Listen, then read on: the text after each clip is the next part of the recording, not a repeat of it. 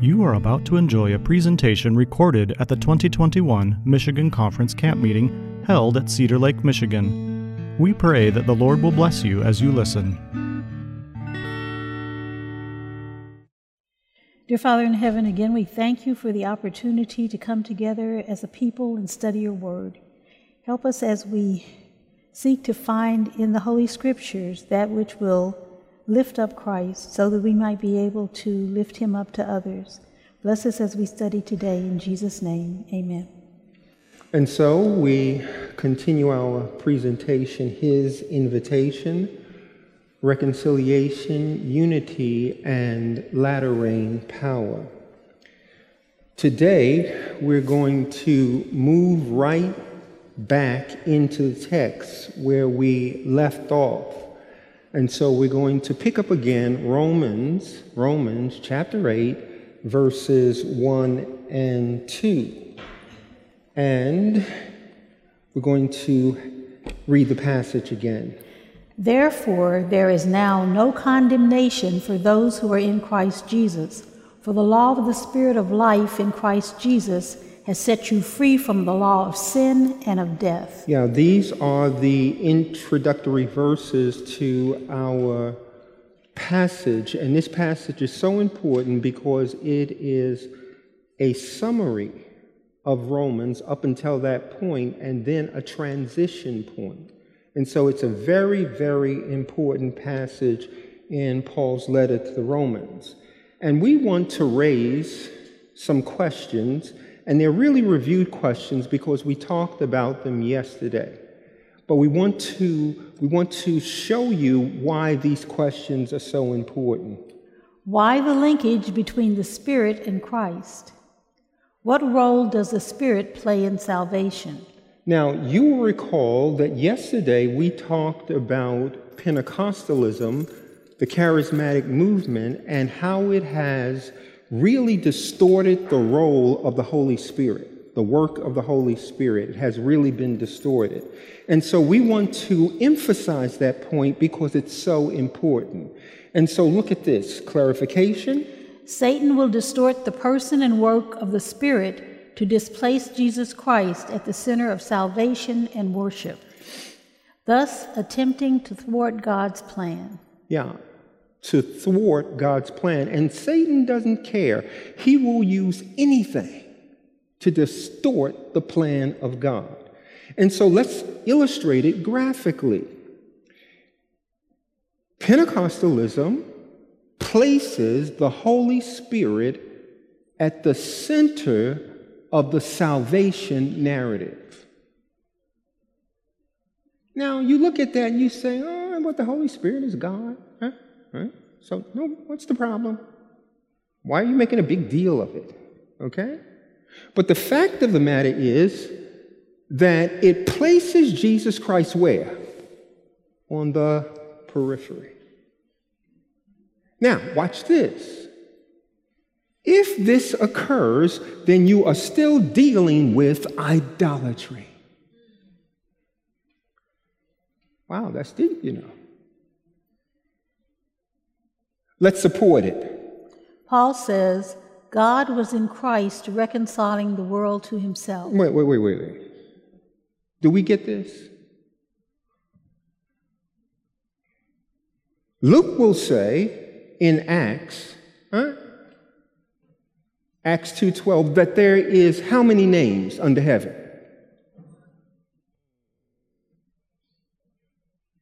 You know, this is something that we cannot play with because Satan is doing everything that he can to displace Jesus Christ at the center.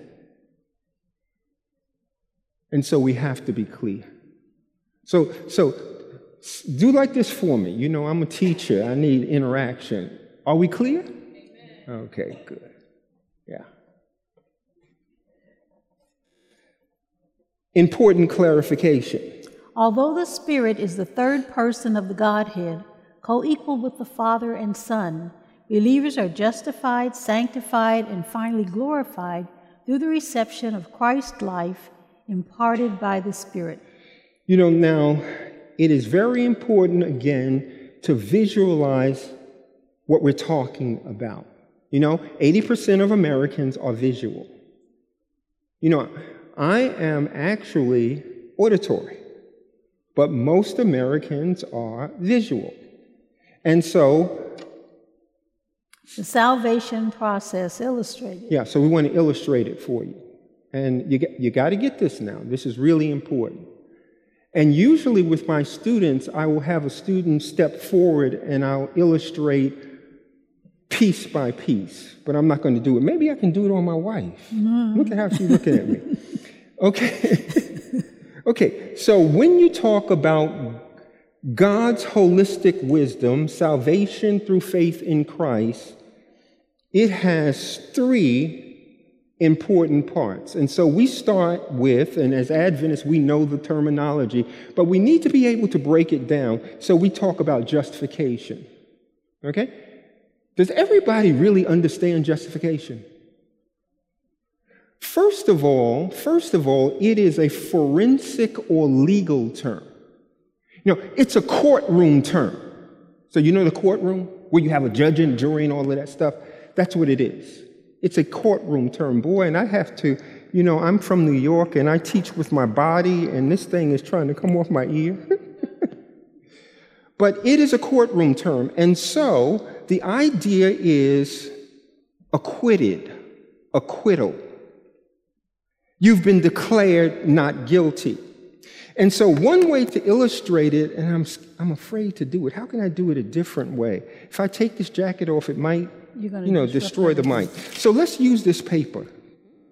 So when you talk about justification, you're really talking about this notion of a covering. So think about this as a robe.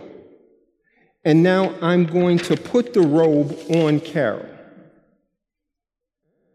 And so you're talking about now the imputed righteousness of Jesus Christ. I'm covered by his righteousness. But when I put this robe on Carol, do you think that she still has issues? Yes. Say it louder. Yes, sir. She still has issues. But when the Father looks at her through the righteousness of the Son, the Father says, not guilty. Oh, Lord have mercy. I could just get excited. Okay, so that leads us to this idea. Get it now? Jesus rescues us from the what? The penalty of sin. This is why he is our what? Look at it. It's not up there? Savior. Step one. Are we all together on step one? Everybody? Okay, now let's go to step two. Sanctification. We use these terminologies, but we don't explain them. And this is where the Holy Spirit really comes in. Because now we're talking about being changed or transformed by Christ's Spirit. This is the work of the Spirit. You get it? So the righteousness of Christ that is on Carol, imputed, now the Holy Spirit will impart it, will put it in Carol. Come on now. That's the righteousness of Christ. So we can say, Jesus rescues us from the what? The power of sin. Sin is a power. But in order for him to do that, he must be Lord. Do you know that so many people love to have Jesus as Savior, but they don't like that Lord stuff? Because the Lord is a Lord. Now, I tell people all the time, we have a loving Lord.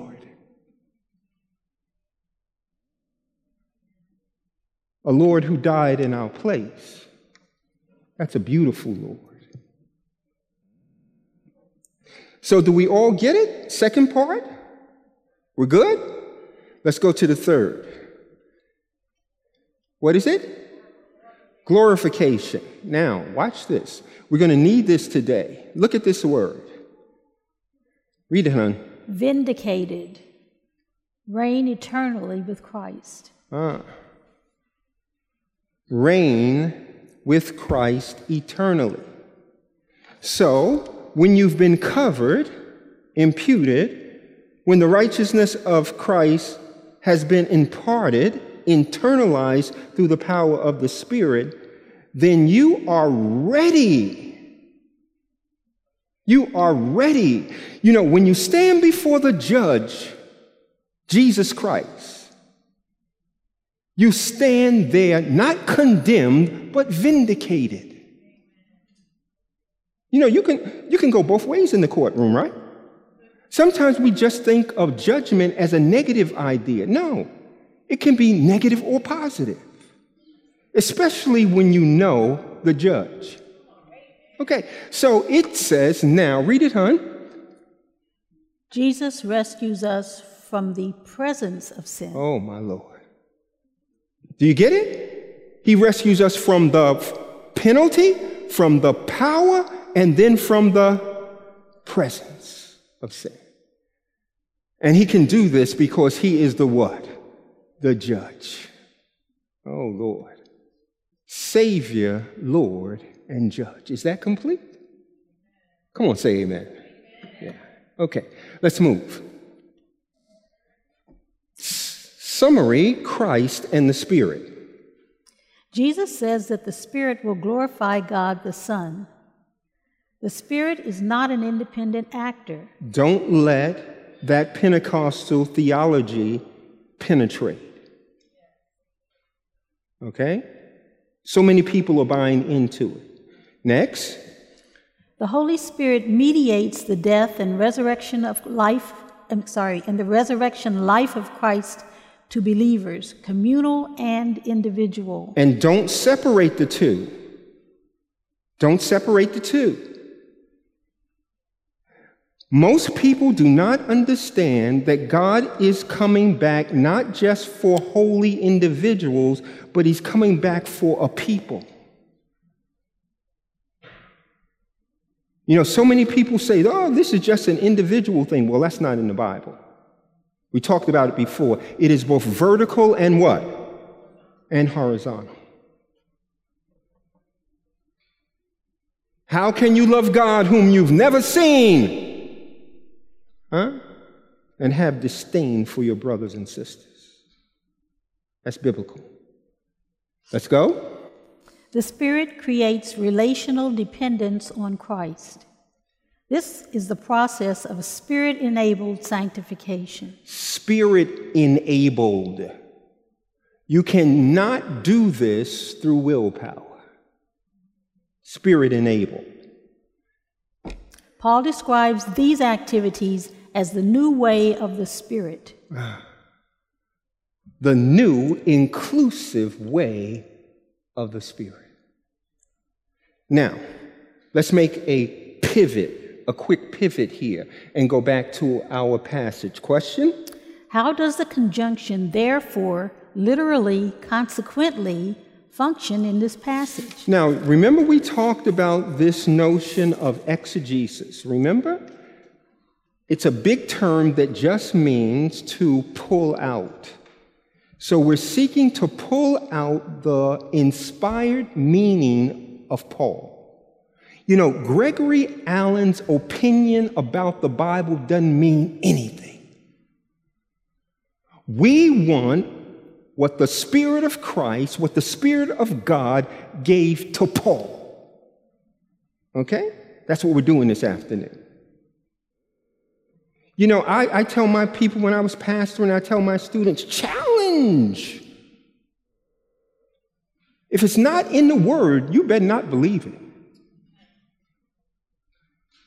You know, and saints, you have to know the Word to challenge your pastors. Make sure they're straight. Because opinion, you know, that and what is it now, 50 cents? In my day, they say that and 50 cents will get you a cup of coffee. But now at Starbucks, it's a little bit more than that, right? Okay. Okay, so suggested answer. The conjunction signals critical material already treated that is necessary for the interpretation of our entire passage. So look at this. We've talked about it already. Proof texting, I don't want to be too strong. Proof texting is problematic because you can pull a text out of context and make it say anything. And so look at what we're doing here, and it's a necessity. You have a conjunction here. You have a conjunction, and this conjunction forces you to deal with the previous context. And so we say, contextually in chapter 7, Paul has just described the state of ongoing guilt or condemnation experienced by the Pharisaic Jew who relies on law-keeping for righteousness. Oh boy. Did you get that? You know, this is really important given the fact that Paul, we're going to talk about it in a moment, Paul is an ethnic Jew, and he's criticizing aspects of Judaism. Is that all right? You shall know the truth, and the truth shall set you what? It will set you free. And so Paul's doing it for a reason. Here he emphatically asserts no condemnation for the ones in Christ Jesus. Oh, Lord, have mercy.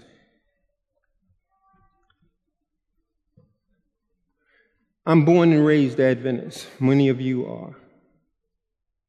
What do you do with what Paul is saying here? Hon, you need to read it again. It hasn't made an impact yet. Please read it again. No condemnation for the ones in Christ Jesus. Well, no, we're still not getting it. I can tell. How much condemnation? None. None. Is that once saved, always saved? Because you have this qualification. No condemnation for those in Christ Jesus. Those in Christ Jesus. We're going to be working with that in a moment. Let me show you something and how important it is. And this is a quick grammar note. And trust me, saints, I never in the pulpit, I try not to use, the original language unless it is absolutely necessary. Okay? Whether it be Hebrew or Aramaic or Greek, because people try to show off, and that's not important, okay? But this is so important here that we have to give you a grammar note. Paul creates an intensified form of the Greek noun krima, or judgment. So here in our English translation, it says condemnation, but it's really judgment. There is now no what? Judgment. And this is negative judgment. This is condemnation. There is now no judgment. And you know what Paul does? Paul actually, in the New Testament, he creates a word. Because on that word krima, he puts a preposition, katakrima. In other words, intensified. Paul wants to scream. There is now no condemnation. It's that powerful.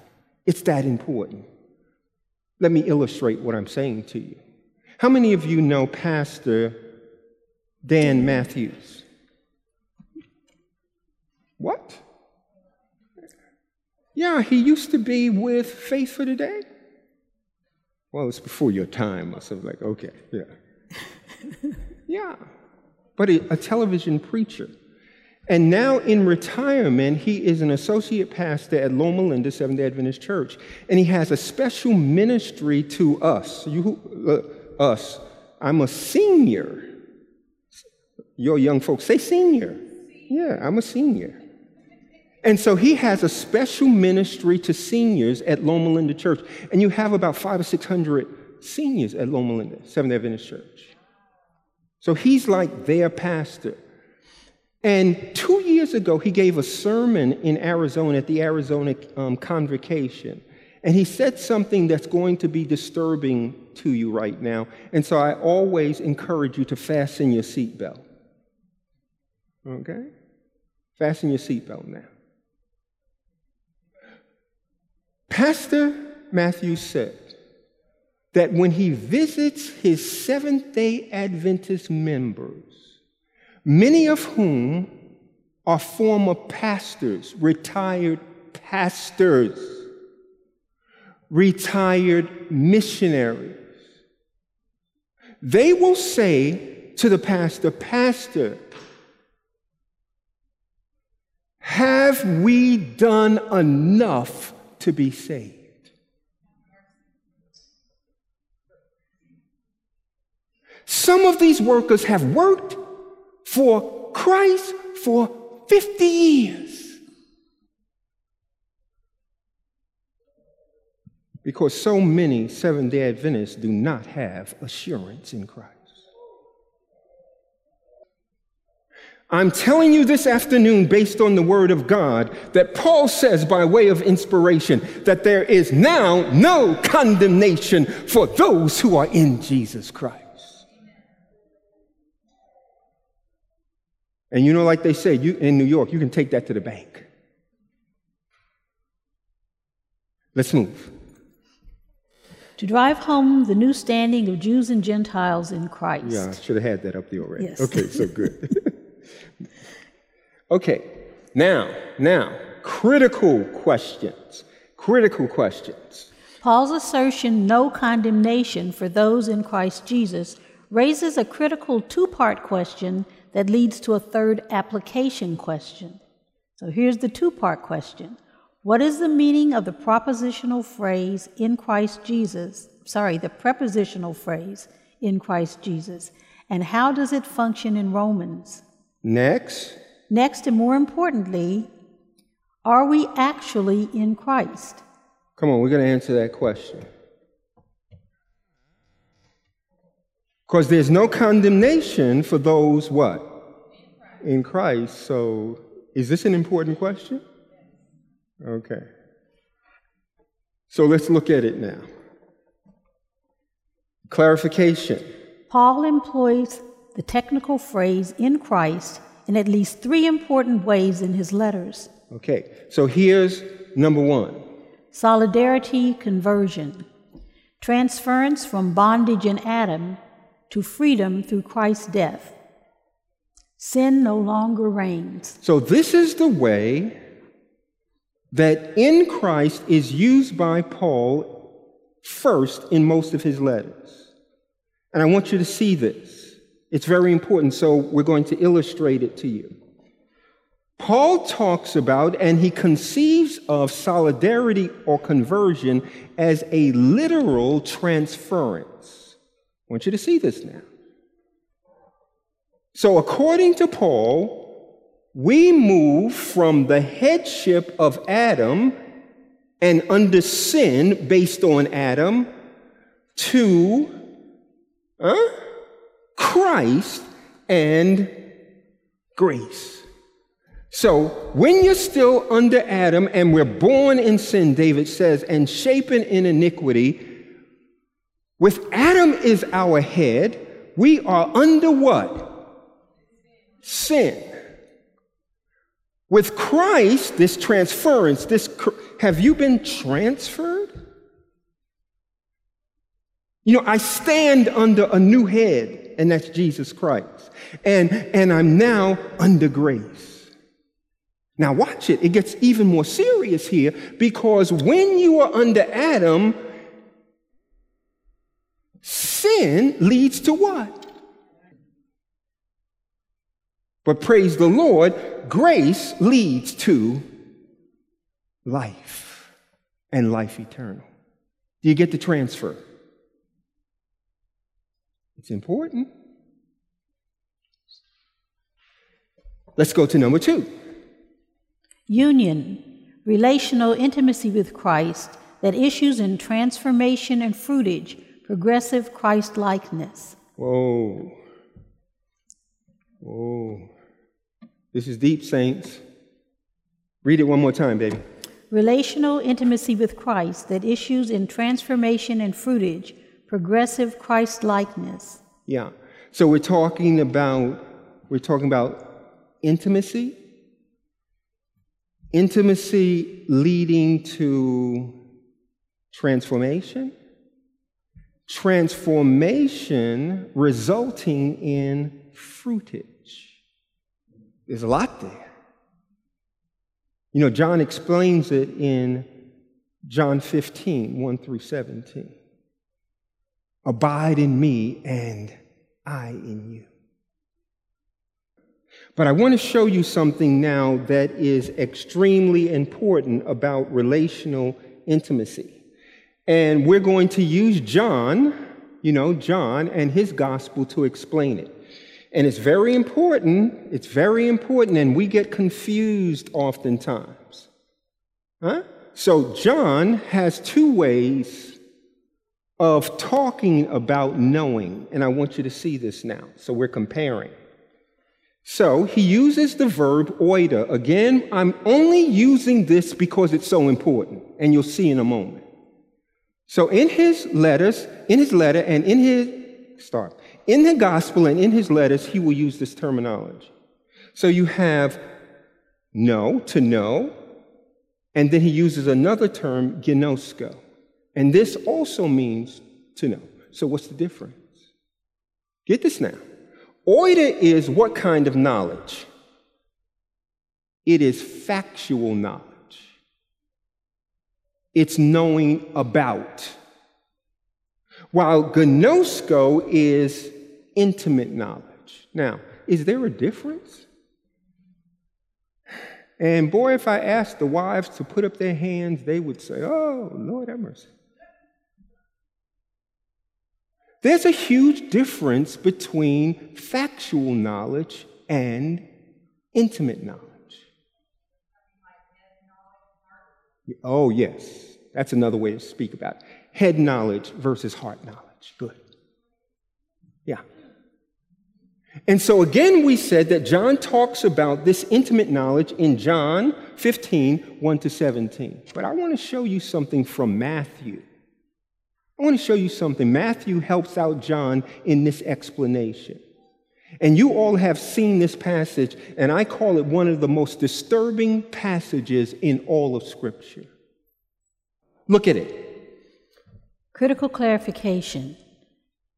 Not everyone who says to me, Lord, Lord, will enter the kingdom of heaven, but only the one who does the will of my Father who is in heaven. Many will say to me on that day, Lord, Lord, did not we prophesy in your name, and in your name drive out demons, and in your name perform many miracles? Now we're going to stop for a moment. This group of people will be people with good works. And not only that, but their good works in the name of Jesus.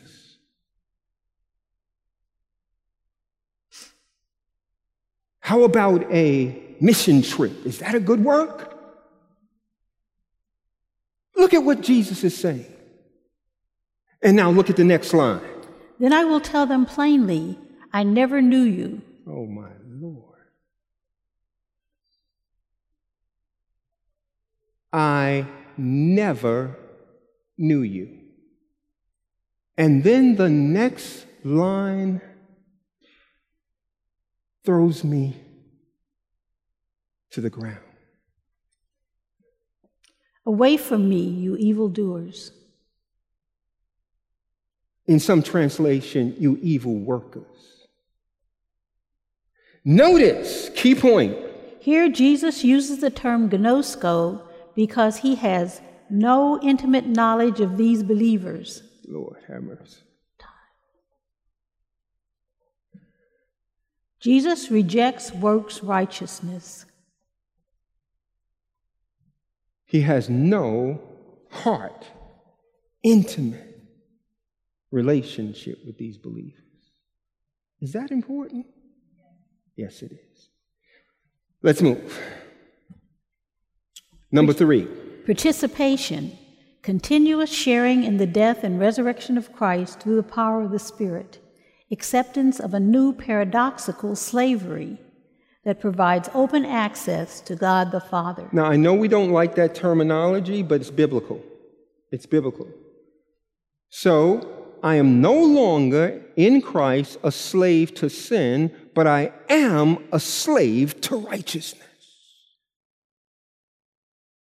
And the righteousness that comes from God through His Spirit. That's what the text says. Now, you can argue with the text. Don't argue with me. You don't like the metaphors. But remember we talked about sanctification and lordship?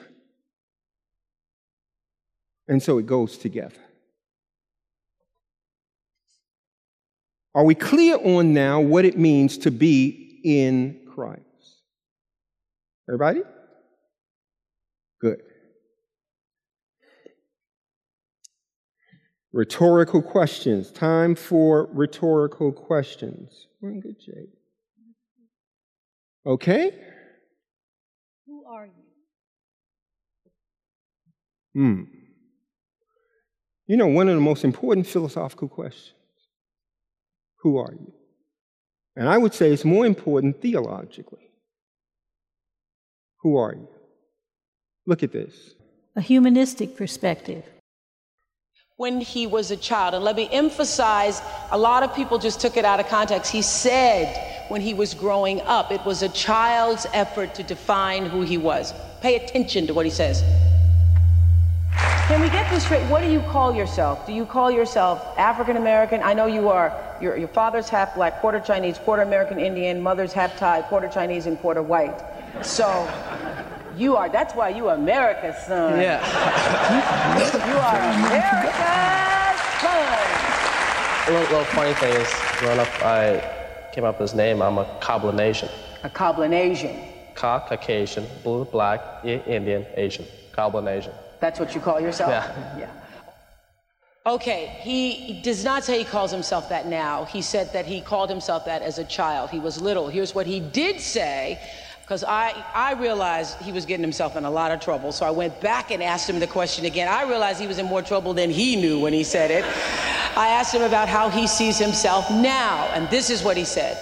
What matters when you're is, called one or the other, does it bother you to be called African American? Yeah, it does, because to be honest with you, if I would have to label myself as anything, ethnic-wise, I always had to check a box, in those little forms and stuff.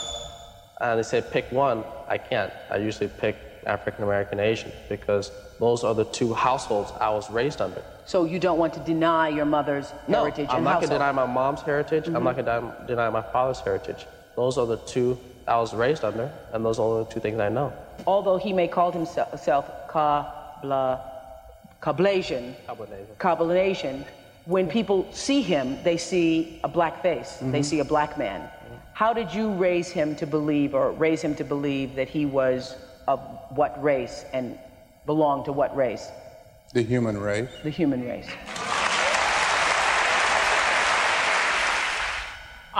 Now notice at the end of that clip how people clapped for what the father said, Tiger's father said, the human race. And this is a humanistic perspective. And so the people cheered. Okay? But now I want to raise these questions again to us. Who are you? How do you self-identify? Come on, lock in now, please. Lock in. Okay?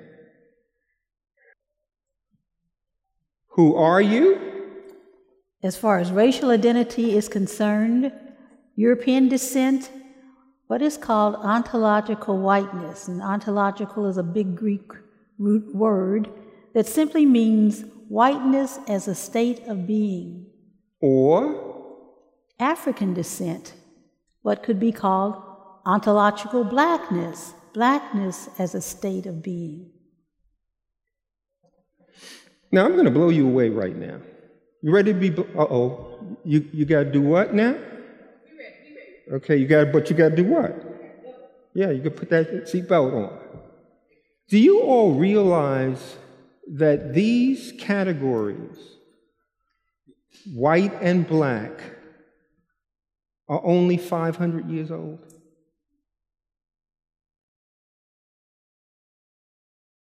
They came into existence at the time of the transatlantic slave trade. In antiquity, there's no such thing. People didn't even deal with color.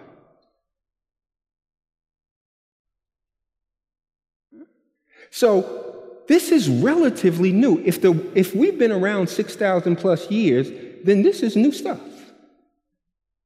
And yet, so much of our experience, it's framed by these categories. Come on, stay with me now. Look at the next. National identity, German or French. Tribal identity, if you're in Rwanda, Tutsi or Hutu. Caste identity in India, Brahmin or untouchable, or Dilat. Ethnic identity, Mexican or Puerto Rican. Watch this one. Ethnic identity, Japanese or Chinese. And my brother's back there so we can say Korean. Okay? Yeah. Interethnic identity. Look at this. African American, Caribbean, and Haitian. And many people don't think about interethnic identity. But if you're on a campus like we are, that is a black campus, we're in a historically black college, university, there are huge differences and divisions. Oh, yeah. So if you're from Haiti, you don't necessarily pal around with someone from Jamaica. This is an unusual friendship. You don't sit at the table together. You don't even speak the same language. Yeah. You're all black. And by the way, saints, we need to have this conversation. Amen. Now, I want to show you something that's so beautiful.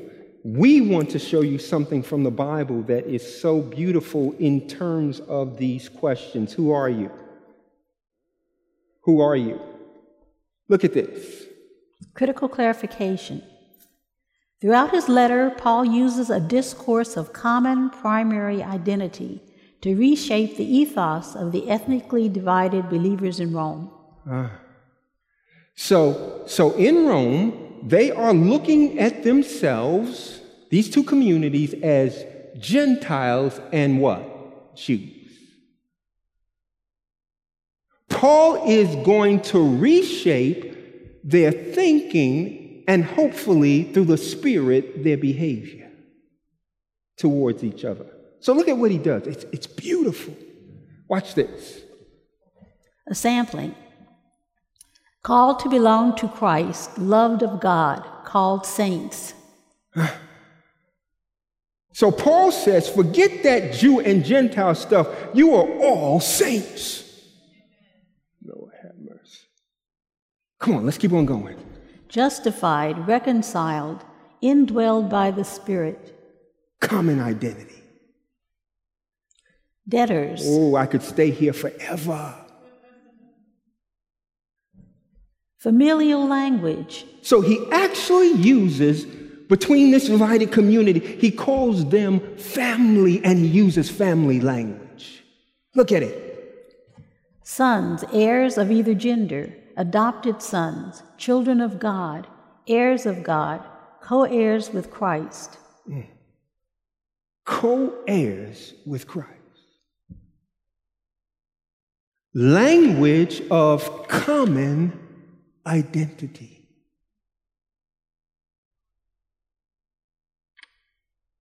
Now, I was born and raised African American. The Spirit is going to come to me at some point in my sanctification and say, Gregory, which identity will be first?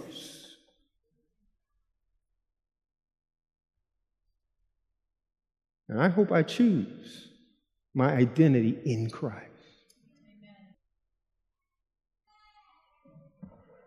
We got a little bit of homework for you before you leave. Study question. What do you make of John's description of the common identity and origin of the redeemed? After these things I looked, and behold, a great multitude which no one could number, of all nations, tribes, people, and tongues, standing before the throne and before the Lamb. So he said to me, these are the ones who come out of great tribulation and washed their robes and made them white in the blood of the Lamb. Therefore they are before the throne of God and serve him day and night in his temple, and he who sits on the throne will dwell among them. They shall neither hunger any more nor thirst any more. The sun shall not strike them, nor any heat, for the Lamb who is in the midst of the throne will shepherd them and will lead them to living fountains of waters, and God will wipe away every tear from their eyes. Now we want you to note something extremely important. Endurance in tribulation through faith in Christ is decisive, not ethnicity. You do not get to the throne and the throne room based on your ethnicity.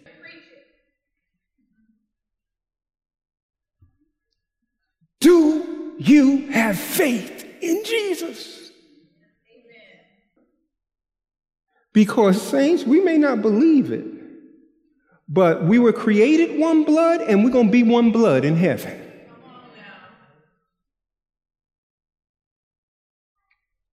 And that's the gospel. My wife looks at me, and that means move. After 41 years, you know, I know.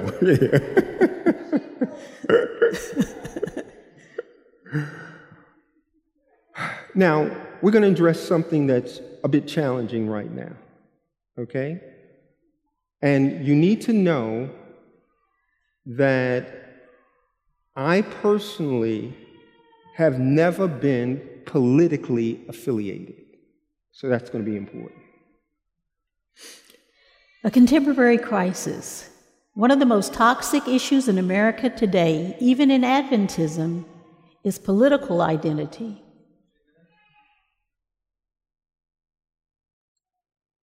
Look at the image. Look at it carefully. And be honest in your heart. And then listen to this. It says, as a Christian, how involved should we be in politics of the day? He says, today we see preachers hosting national televised debates with candidates, having great presence lobbying in Washington. Is there a biblical mandate to have a voice in our country's government? I think that if you are a preacher of Jesus Christ and you are a pastor, that you should be known for speaking the gospel of Jesus Christ and nothing else. It has no bearing on the kingdom of God who is the president of the United States. Has no bearing. So that doesn't affect how we vote at all? Well, I'll get to that. Okay. But the point is this. There is no impact on the kingdom of God from the politics of this country or any other country, because Jesus said, my kingdom is not of this world. So, if you want to dabble in something that has no bearing on eternity, that has no bearing on the kingdom of God, then you can dabble in politics. For a pastor to do that, I think, is to prostitute himself away from what his calling is, and the only thing that makes a difference, and that's the preaching of the gospel of Jesus Christ and the advance of the kingdom. Now, having said that, let me say this. As a Christian, I must take every possible approach to uphold righteousness in a society. So when something comes up in the courts or on the ballot that gives me an opportunity to vote for righteousness, to vote for things that I know honor God, to vote for things that protect people from evil and all of that, I as a Christian have to vote what I think fits the biblical standard.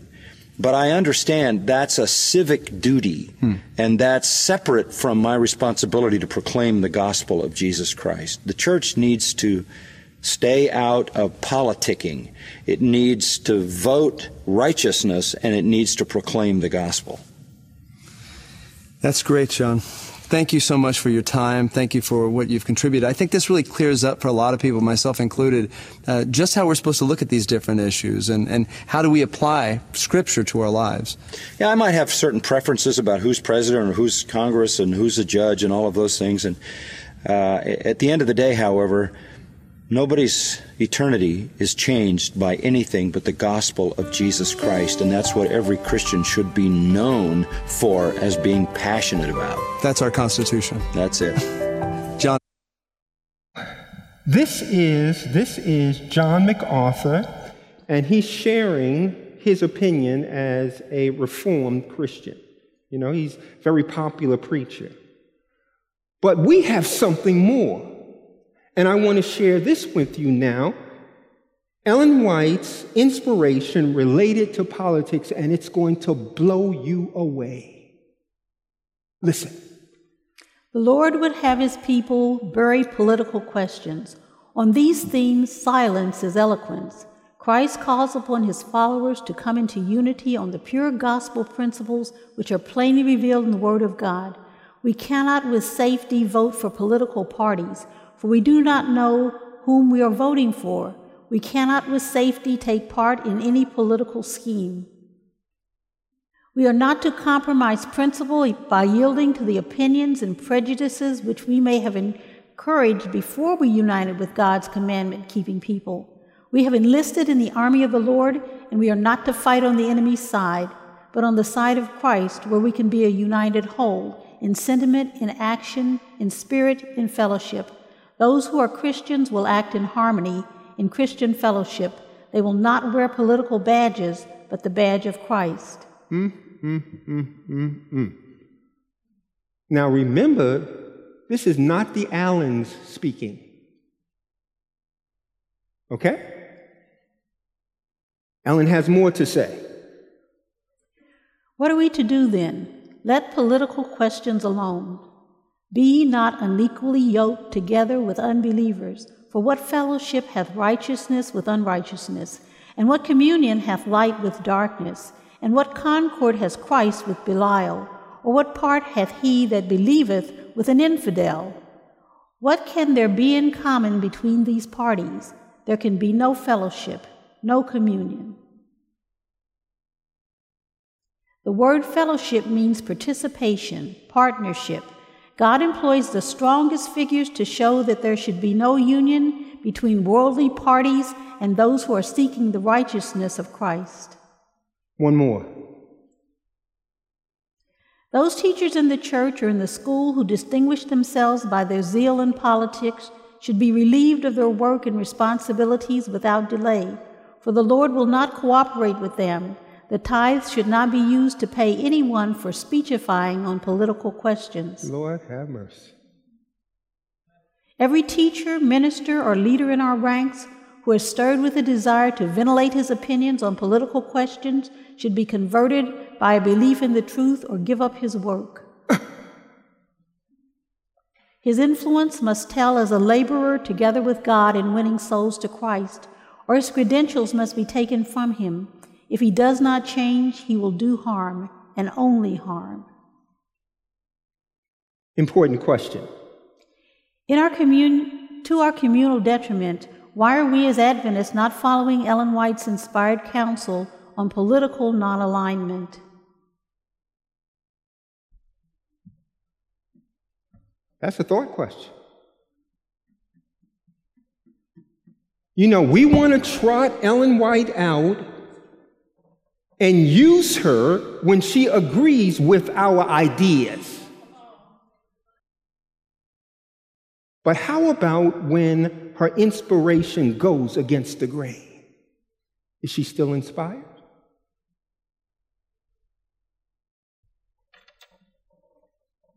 We're going home now. Kingdom focused. Jesus' formative questions. So look at this. You remember this. And he said to them, this is to his parents. Why were you looking for me? And then Jesus says, did you not know that I must be about my Father's business? Do you see the principle here?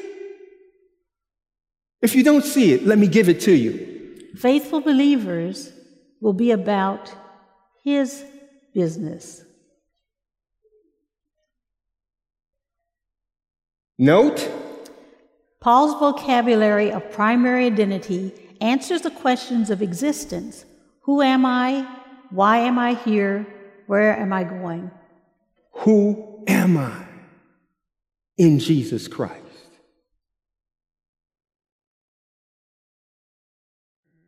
What I do, an artist, an accountant, a teacher, a mother, or am I what I've achieved? An honor student, an MVP, a winner? Am I the things I've done right? Or am I defined by the things I've done wrong? Am I a saint? A sinner? What about what others think of me? Am I all of these things? None of these things? Who am I? How I identify myself determines how I approach life. If I am what I do, I'll always need to do more and achieve more to find my value. If I am what others say, I'll always try to please people instead of my Heavenly Father. But if I listen to who God says I am and embrace His identity in me, I'll find the freedom to live out all He has planned for me.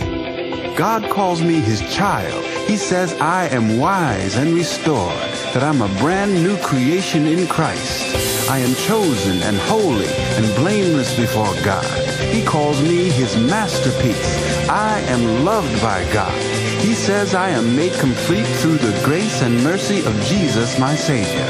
And when I see myself the way God sees me, I walk with confidence because I trust the one who answers the question, who am I? So let's end on this note. And we want to take you back to the first century and to the early church. And do you recognize that the early church had a baptismal vow? So you're all familiar with our baptismal vows, right? So let's look at the baptismal vow of the early church. As many of you as were baptized into Christ have clothed yourself with Christ. There is no longer Jew or Greek. There is no longer slave or free.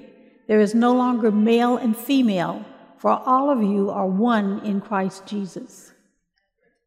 These categories were identity markers in Greco-Roman society.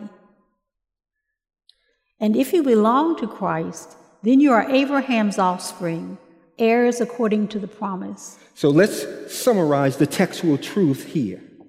Although Paul is an ethnic Jew, he rejects Jewishness as his primary identity. Do you all realize that Paul is so much a person in Christ that in 1 Corinthians 9, he says, to the Jew, I became a Jew. He is so much in Jesus Christ. Next. Paul uses the phrase in Christ to encapsulate the common primary identity of believers in Rome. Indeed, believers are one body in Christ. Believers are one body in Christ. I'm going to ask you to do something for me right now. Say it together. Believers are one body in Christ. We close with this question. Application question. Why do not the SDA baptismal vows hint of the necessity of oneness in Christ?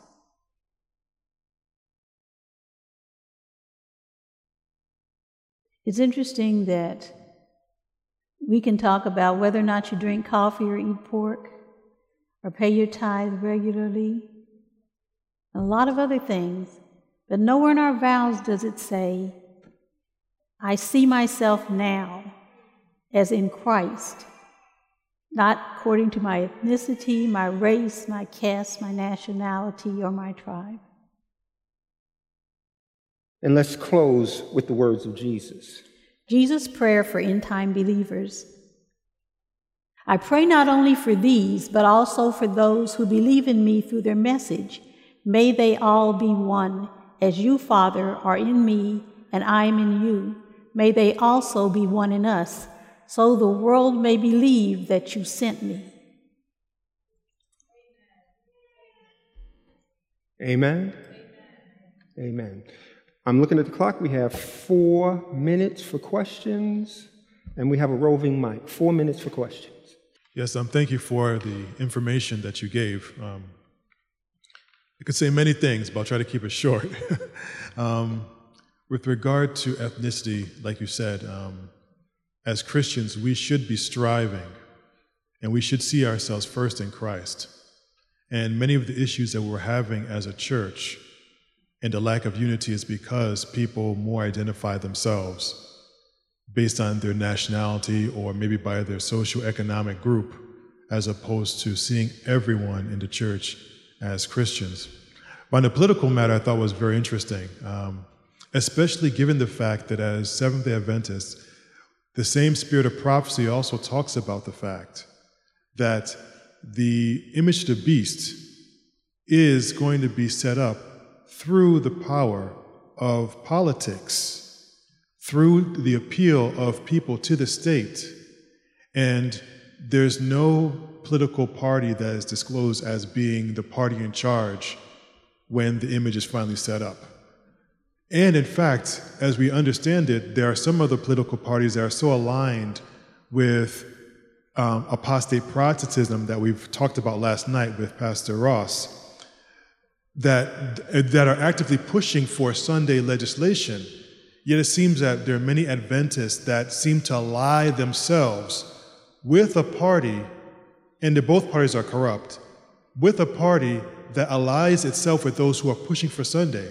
It doesn't make any sense. Like you're saying, we need to stay out of politics. Like Pastor MacArthur said, we should strive for righteousness, but we can't rely upon either party because both parties are corrupt. Let me just say to you on this, and I have gone out of my way to stay clear of politics my whole ministry, 41 years.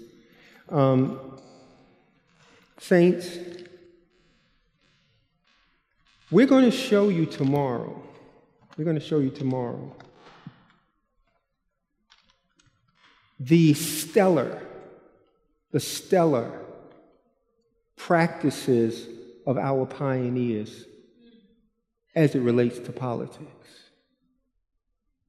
As Adventists, we started off on the right foot. We were politically non-aligned. We were not Republicans. We were not Whigs. We were not Democrats. We were Christians. And we argued for Christian positions. Period. And we're going to look at that because I believe by God's grace that we need to go back there because we can be more effective then, because Satan is in to divide and conquer. I think as Adventist Christians, we take our eyes off Christ and we're not totally in Christ. We're looking through our own lens. Our good deeds versus our bad deeds, our racism, or whatever. We're not looking through Christ's eyes. We have to be totally in Christ to solve all these issues. Yeah. That primary identity again. It's 15 after. I don't want to step over my boundaries. We can continue the conversation tomorrow. Cal's going to close with prayer. Father, we thank you so much for your word. We thank you for the clarity that it gives us. But we thank you more for the Spirit that leads us to open our hearts and minds to his inspiration so that we can live out what you have called us to be, brothers and sisters in Christ. May this be our aspiration and our reality, we pray in Jesus' name and for his sake. Amen. To listen to more of these presentations, you may visit the audio archives at misda.org/audio2021 or search for Michigan Conference Camp Meeting wherever you get your podcast.